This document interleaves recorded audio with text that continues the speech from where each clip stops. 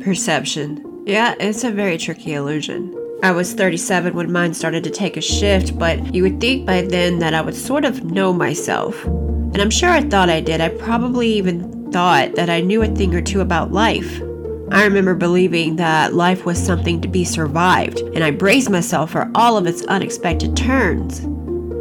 But then it took just one slight turn that I most definitely was not expecting, but it turns out to be the one and only truth out of everything that I thought I knew about myself and about the world. And this one truth made everything else finally make perfect sense. After this discovery, it's allowed me to completely shed all other illusions that were keeping me in a place of suffering, experiencing fear and pain, stress, sickness, but most of all, lack, feeling as if I'm missing something. My name is Tiffany D'Elia, and this is my story.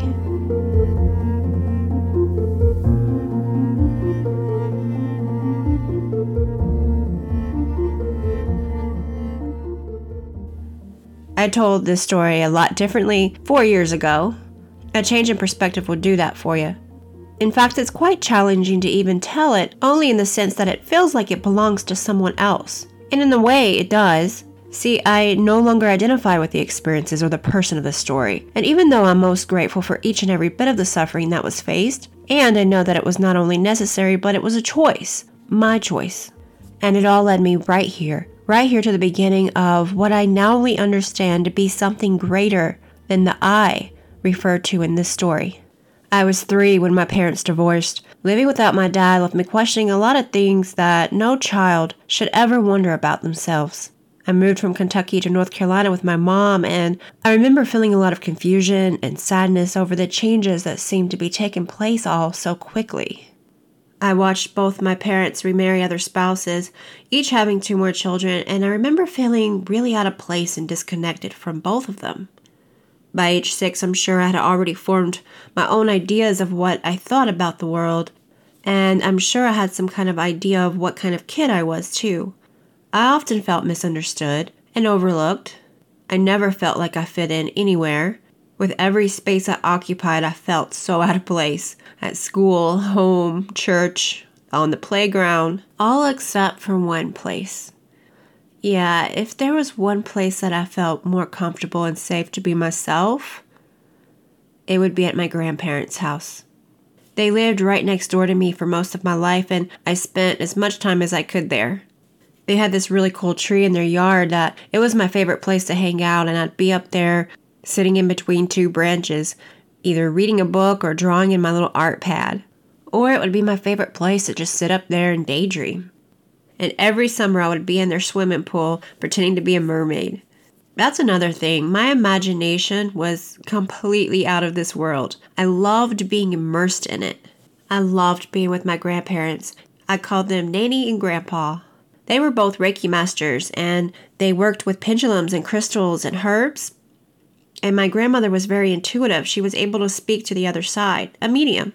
She would sit in meditation, and she'd get certain messages and insights. And I'm not sure if she ever saw me watching, but I did, and I noticed that her energy was so much different than anyone else I'd ever known. I was drawn to my nanny in ways that I knew that no one else could relate to. I would always go to her or my grandpa and ask questions about the universe and past lives and so much of what some people would think was just off-the-wall crazy, But I could ask them anything. And if they had an answer for me, I remember thinking, wow, well, that makes sense. And what I found most fascinating was, which is a term that I didn't know back then, but quantum energetics. They were very metaphysical, and they taught me a whole lot, giving me my first intro into manipulating energy to heal the body and the mind. I began learning Reiki at age 8, drawing out the symbols, and then I'd go out there and practice on animals. A couple years would go by and Grandpa would say, okay, I think you're ready for the next level. So I'd sit there and I'd practice drawing the next symbol.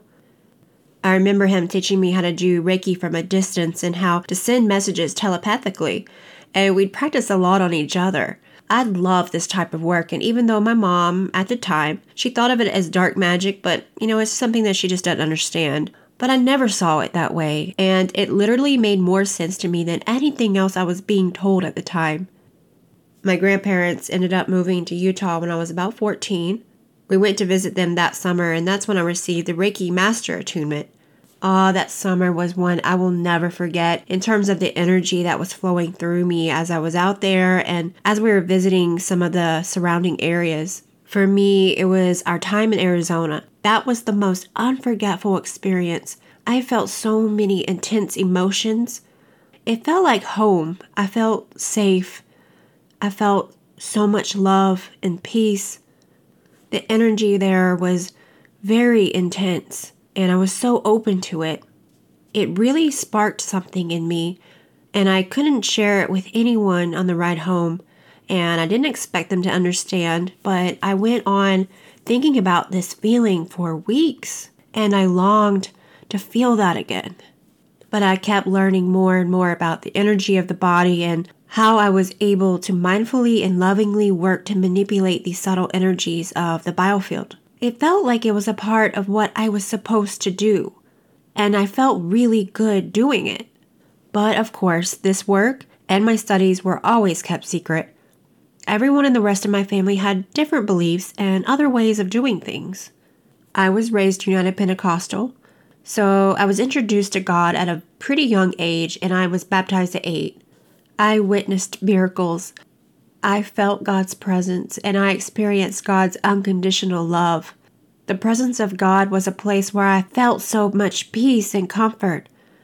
And home. I felt home. Very similar to how I felt in Arizona and whenever I watched my grandmother. Yeah, it was something about the stillness. Like when I would watch her meditate. That same feeling I got when I would watch her was what I felt when I connected to God. Whether it was in prayer or in deep concentration of God's love and forgiveness, I would open my heart and allow this presence to flow in and through me. Yeah, there was no denying that there is a God. And there's only one. And God is the only Savior. We were taught this at a very young age, and it resonated with me very deeply. But there were a lot of teachings that didn't, and this triggered my curiosity. I grew up observing, questioning. I questioned a lot of things. To myself, of course, I would not dare to ask these questions out loud. But I knew a lot of really good people who believed in other gods, who didn't worship Jesus the way I did. So there was a lot of confusion as to why my religion was the only right in the eyes of God. And I did question why God cared so much about what I wore and the way I looked. I didn't understand why I had to wear only dresses and why I would be punished or made to feel like a sinner whenever I snuck out in pants when I was 15. I was told that my truth was the only truth and that it was up to me to show up in the world with a certain type of cleanliness and modesty in order to be the light for others to see. So I grew up with a lot of confusion, and I started to have a lot more questions. Some of the questions I had growing up was, how can this loving presence that I feel so deeply inside of me only accept the ones who have just this one way of believing into heaven? And with over 7 billion people in the world, with way less than even 1% having the same beliefs and convictions as I do, how can they just be disregarded and left behind to suffer? And if there is a heaven and a hell, then why is it that when we officiate a funeral, I hear the pastor speak the same way about every person, whether they were a believer or not, or whether they were saved or not? No one wants to believe or accept that their loved one is spending an eternity in hell, regardless what you're being told. You still want to believe that God, who is a forgiving God, has welcomed or will welcome your loved one into heaven. So this means if there is a hell, then who actually goes there? Because murderers and sinners, they still have loved ones. Yet their loved ones are expected to go on living their life here on earth, knowing that someone they love is going to suffer an eternity of hell? I know God would not want that. So these questions just kept coming up, and although I was really confused growing up, There was certainly no denying that there is, in fact, a God. I just wasn't so sure that I believed the church's perception of God or their idea of the way to God or in life in general. And I certainly did not believe that I was to remain separate from the world. How was I supposed to be in the world but not of it? Even though all of this didn't feel accurate, am I supposed to believe it anyway? There's a whole world out there. Different cultures with their own way of seeing the world, other religions and other ways of life. I wanted to know all about them too so I could make my own decision. Once I had more information, I needed and wanted to know more. There is no denying that I was a big thinker. Still am. It took me years to figure out why so many people asked me to smile or ask, why the serious face? I just think it was because there was never a moment when I wasn't in deep contemplation of all things. But not having the answers to my questions made me feel very disconnected, like pieces of me were missing, and it wasn't satisfying. At age 12, I began learning sign language, and I interpreted the church services for a few years. I was also on a Bible quiz team, and I really enjoyed that. I was quite good at it, too. We competed with teams from other churches, so I loved going to church for that. But there were a few things going on there that I didn't enjoy. And it was the main reason I wanted to disappear. I experienced many years of sexual abuse from men at church, including my youth pastor. So from ages 15 to 18, you could say I felt completely disconnected from everything I loved. I was totally numb, and I felt alone. When my grandmother got sick, she moved back from Utah to stay with us for a little while. I was 15, and one morning I overslept and missed the school bus. The only other person home was my grandma, so I walked into her room and discovered that she had suffered a stroke through the night.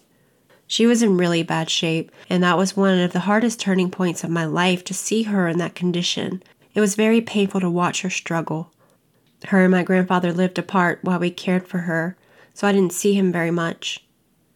Right around this time, I'd started my first job. I worked in a cafe of a Christian bookstore. I made $5.25 an hour. But I absolutely loved that job. We had soups and sandwiches, and I was a pretty good barista too. That was my favorite part of the job, crafting specialty coffees. I would work the entire cafe alone almost every night, begging people to let me have their shift on the weekends. For school, I was self-taught at home from grades 5 to 8, so I was ecstatic to be going back to public school again and to be around other students. I loved being in a classroom, always have. For the 4 years that I studied at home, all of my learning was done around the dining room table. My mom would take me to these academic book sales where they'd sell books out of an old bus. I would go straight to the high school and college section, grabbing all the math and philosophy books I could find. Math and philosophy were my absolute favorite subjects. Whenever it was time for me to go back to high school, I had to take a placement test, and I placed out of a lot of classes. By the middle of 10th grade, I had finished most of the highest classes that they offered, so they let me start taking courses at the local community college right down the road. My first enrollment? Computer programming. Talking about a challenge!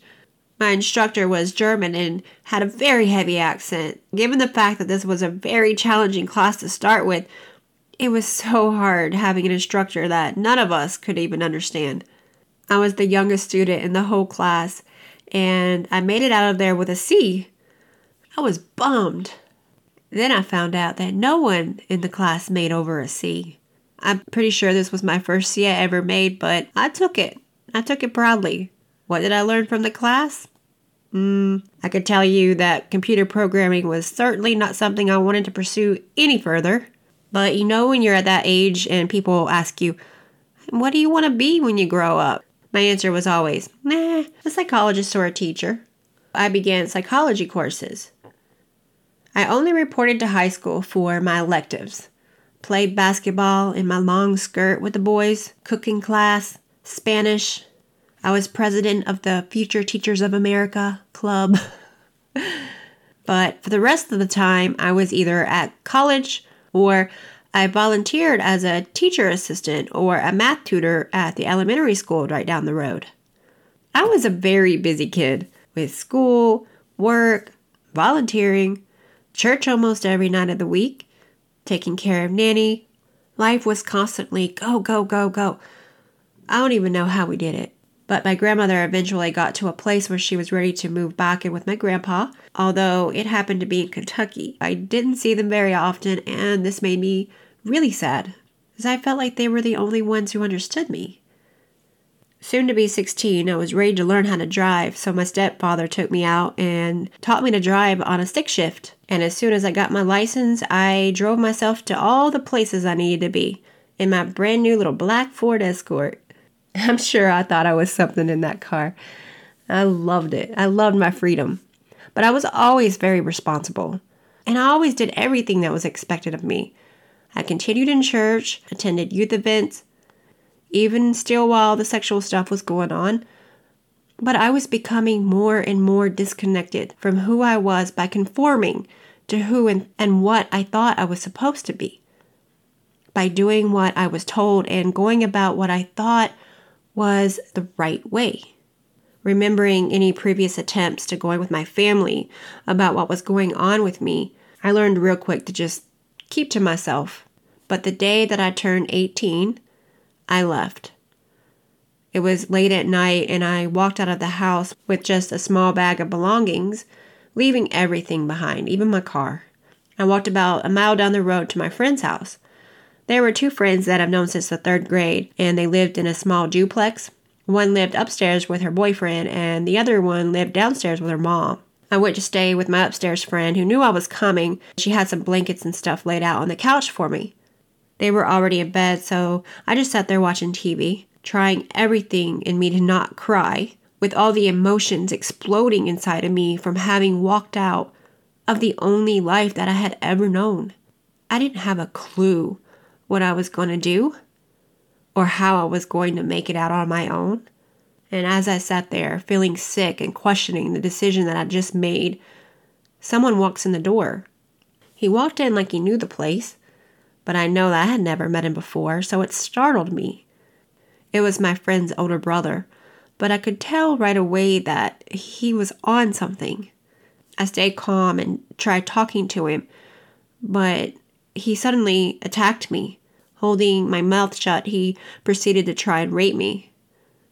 I fought him until I was able to get him off, and that's when my friend ran into the room, and he ran out the front door. We called the police and made a report, and found out that the police had been looking for him. He was off doing drugs for a few days, and he was wanted. He's been in hiding. That experience was so scary, and it probably should have been a sign for me to go back home, but I didn't. I just started staying with my downstairs friend. I stayed there a while until I moved in with another friend that I had from high school. We were all in the same little clique together.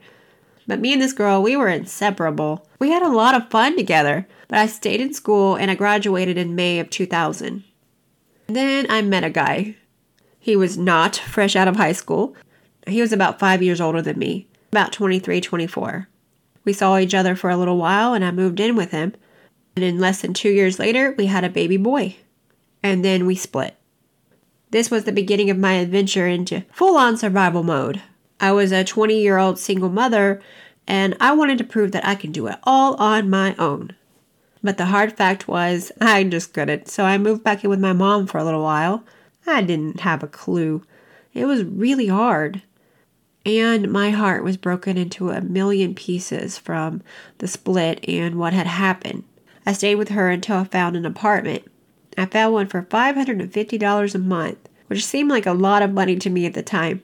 With that, and my car payment, and all the other expenses, I really struggled, and my landlord knew this.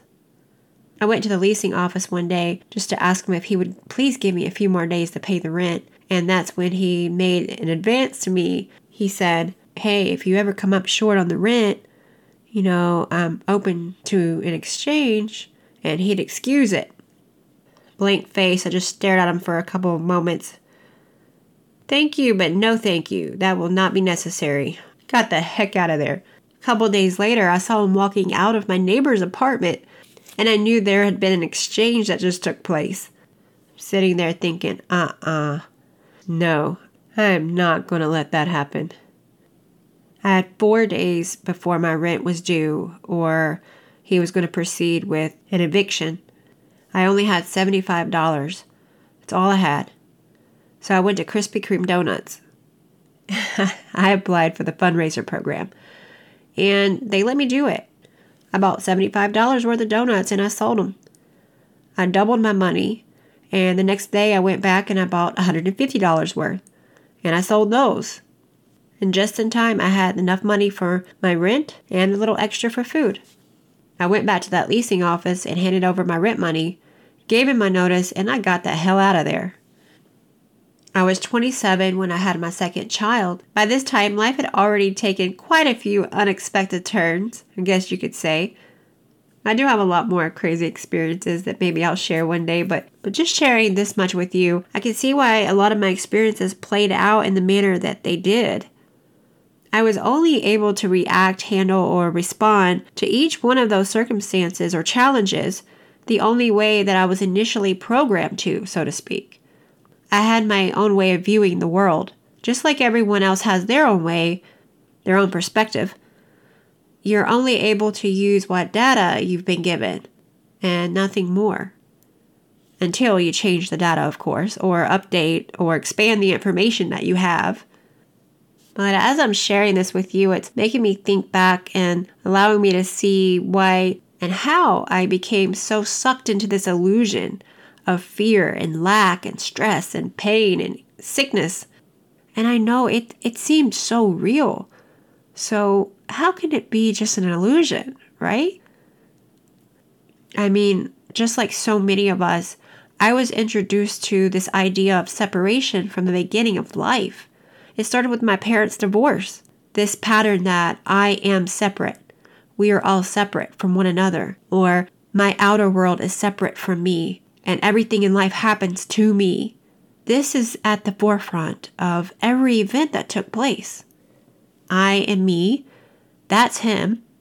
God is up there somewhere. Why is this happening to me? I have no clue. Maybe I'm not worthy of God's love. Am I being punished? What did I do? This is my perception at the time. I was experiencing a lot of depression, chronic illness, migraines, stress, anxiety, abusive relationships. I was always broke. Anyway, let me get back to the story. My second child was born sick, and he was diagnosed with a rare lung disease. We had to spend months at a time in the hospital. This went on for the first 3 years of his life. I was also attending nursing school, the nursing clinical part of my program. I worked at the same hospital for 3 more years. My body really took a toll. It began attacking itself. It turns out that I had an autoimmune disease. The doctors didn't find out that it was lupus until about 5 years later, but immediately they put me on fentanyl and oxycodone. I had it prescribed every single month for 7 years straight. On top of that, I had a complete pharmacy, all kinds of other medications to treat various symptoms, everything you can imagine. But with this disease, I began losing the ability to form words.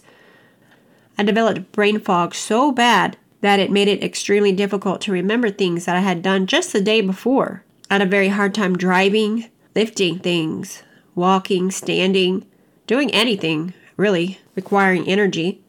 During this time, I was seeing someone. He was right there to help.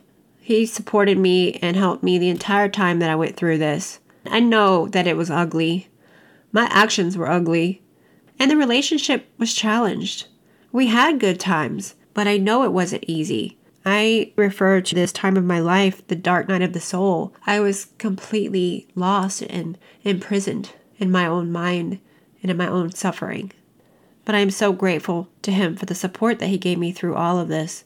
He had to shower me. He brushed my hair. He got me dressed. He did everything that I needed him to.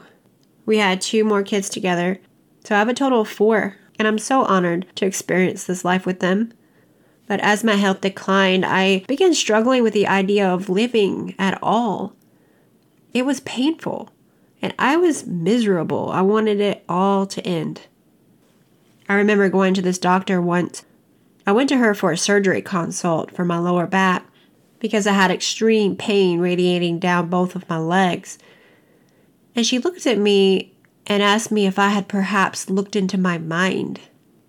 I can't imagine the look I gave her, but I was absolutely appalled by her accusations that my intense physical pain, that is as real as you and me, could possibly be a figment of my imagination. I was pissed. I walked out of there feeling like that was my last resort and I'm not getting this surgery. She thinks it's all in my head. I'm done. But several months had passed and I couldn't get what she said off my mind. I just kept thinking about it, wondering what could she have meant by that. Of course, I didn't give her a chance to elaborate because she could see it all over my face that I was not ready to receive. But I was desperately at my breaking point and I needed something, anything, to change. So that's when I decided, okay, why not try looking into my mind? Let's take a look in there and figure out what's going on. I guess my curiosity was flickering. This is what started me on my journey to self-awareness. I started noticing my thoughts, noticing my emotions, and I saw patterns. It didn't take me long to start seeing patterns in myself and in their outcomes. I kept a journal. I wrote everything down. I did a lot of forgiving, like true forgiving for myself and anyone that ever hurt me. And of course, with the trauma that I shared with you, that was a lot of the big stuff that I felt. I don't think that I ever had a chance to feel it. And a lot of those experiences were the severing of my lifeline. I was very disconnected from that. So the more that I looked inside at all these things, the more I was able to clear out. And the more that I cleared out, the louder this loving presence became. It was as if I was getting closer and closer to feeling that presence of God inside me. And I began getting very clear guidance. I felt very guided and supported through this entire process. And I listened.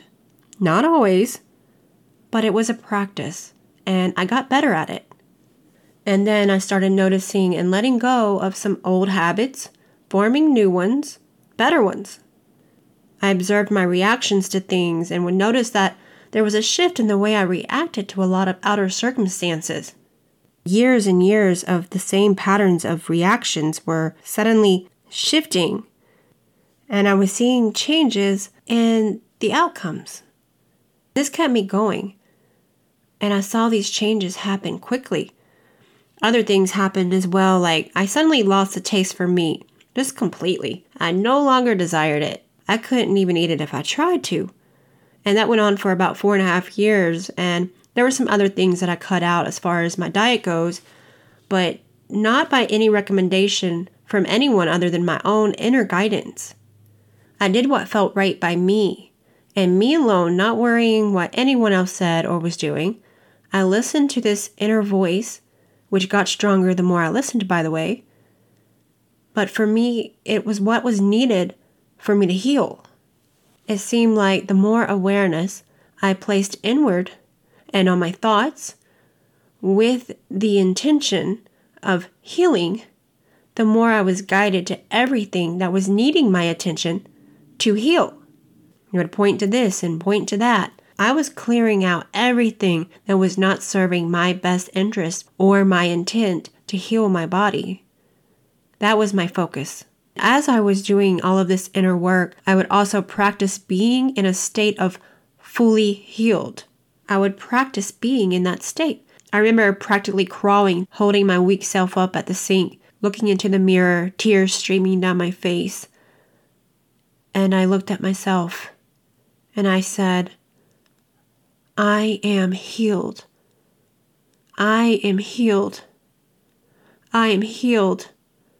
And it took a while before I started to believe it, for it to feel natural, but I practiced it. And the more I practiced being in a state of fully healed, the more natural it became. I would lay there in bed and daydream about some of the things that I would do when I was fully healed. One of the things I really wanted to do at the time was to take my kids to Disney World. But I didn't want to have to ride one of those scooters or be in pain the whole time. But what I would do was imagine the feeling of being at Disney with my kids, walking around, seeing the smiles on their faces, feeling the air through my hair, feeling the excitement as we were riding the rides.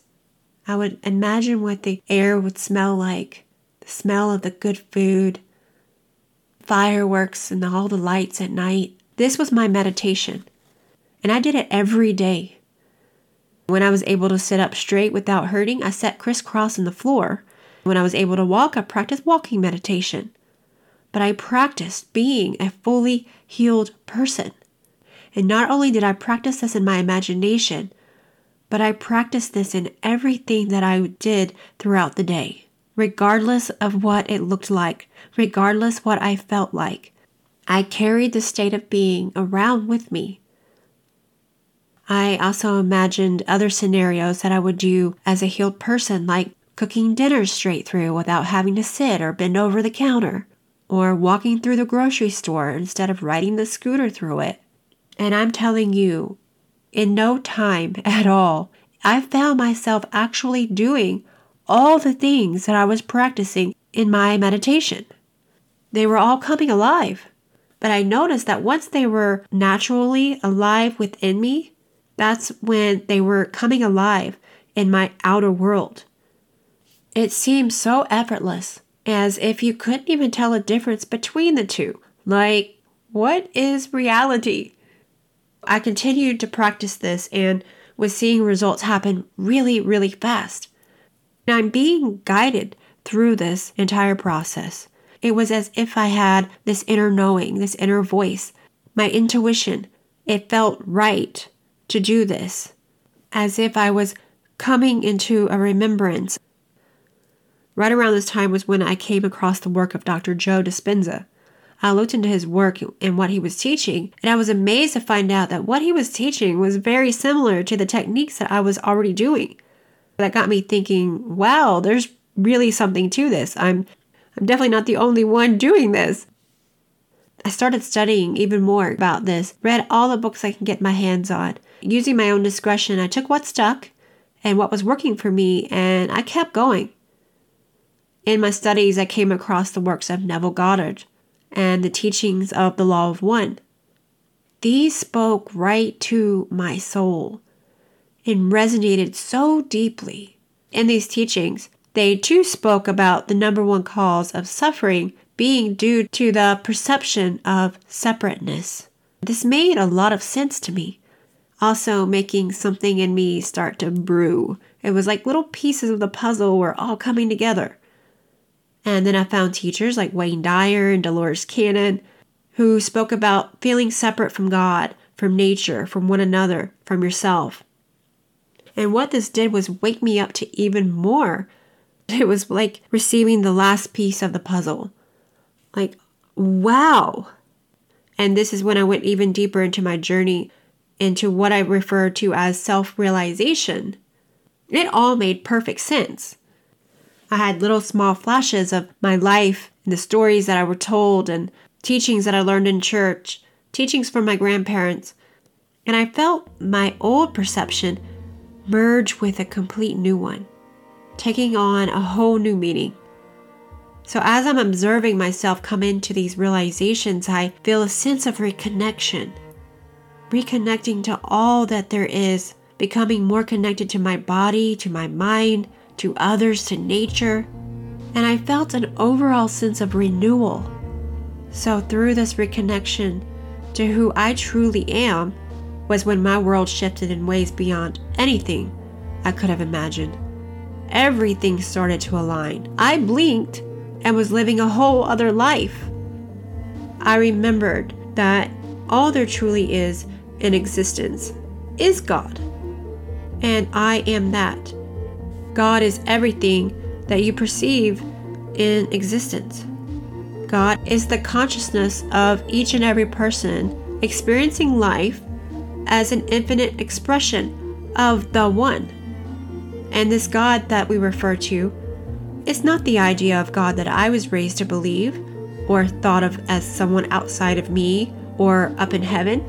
No, God is consciousness, and everything only exists within consciousness. And it is this perception that has allowed me to see God in a much grander way, and to also see that there is absolutely no separation, none whatsoever, dissolving all my limitations. If you know the science today, which points to the same thing, confirming this truth, put that with the understanding of the teachings of all the great thinkers throughout history, and then you put that with every sacred text ever written, including the Bible, you start to see all the pieces fall into place, taking on a whole new meaning. And then you add all of the patterns of the universe, the rhythms of nature, with all the spiritual knowledge that you know and feel true inside yourself. Then suddenly, all of those illusions that you thought were real, they start to dissolve. I'm realizing that everything that I am, everything that I observe, although it appears solid or appears to be outside of me, it's only this one substance, consciousness, down to its most absolute, the most purest form of intelligence, pure consciousness. And I am this. I am the mind of God experiencing itself, like everything and everyone else around me, an individualized microcosm of the macrocosm, all connected to the greater whole. God is my very own human imagination, and whatever I experience in my imagination comes to life in my external world. It's fascinating and it's miraculous. It's pure love. Realizing this, feeling it deep to my core, turns out that everywhere I looked confirmed this truth. And it was all right there inside of me the whole time. I was just looking at things from a different perspective, so I couldn't see it. And it's not that it was wrong. I don't believe that there is one right way of seeing things. It's not wrong, it's not right, it just is. And that's the beauty of this human experience. But I do believe that it's how you perceive things which determines how you experience life and the direction it takes you. You can experience heaven or hell right here and right now. These are states of being, not places. And you can experience heaven right here and now. But the way there is within you, there inside you.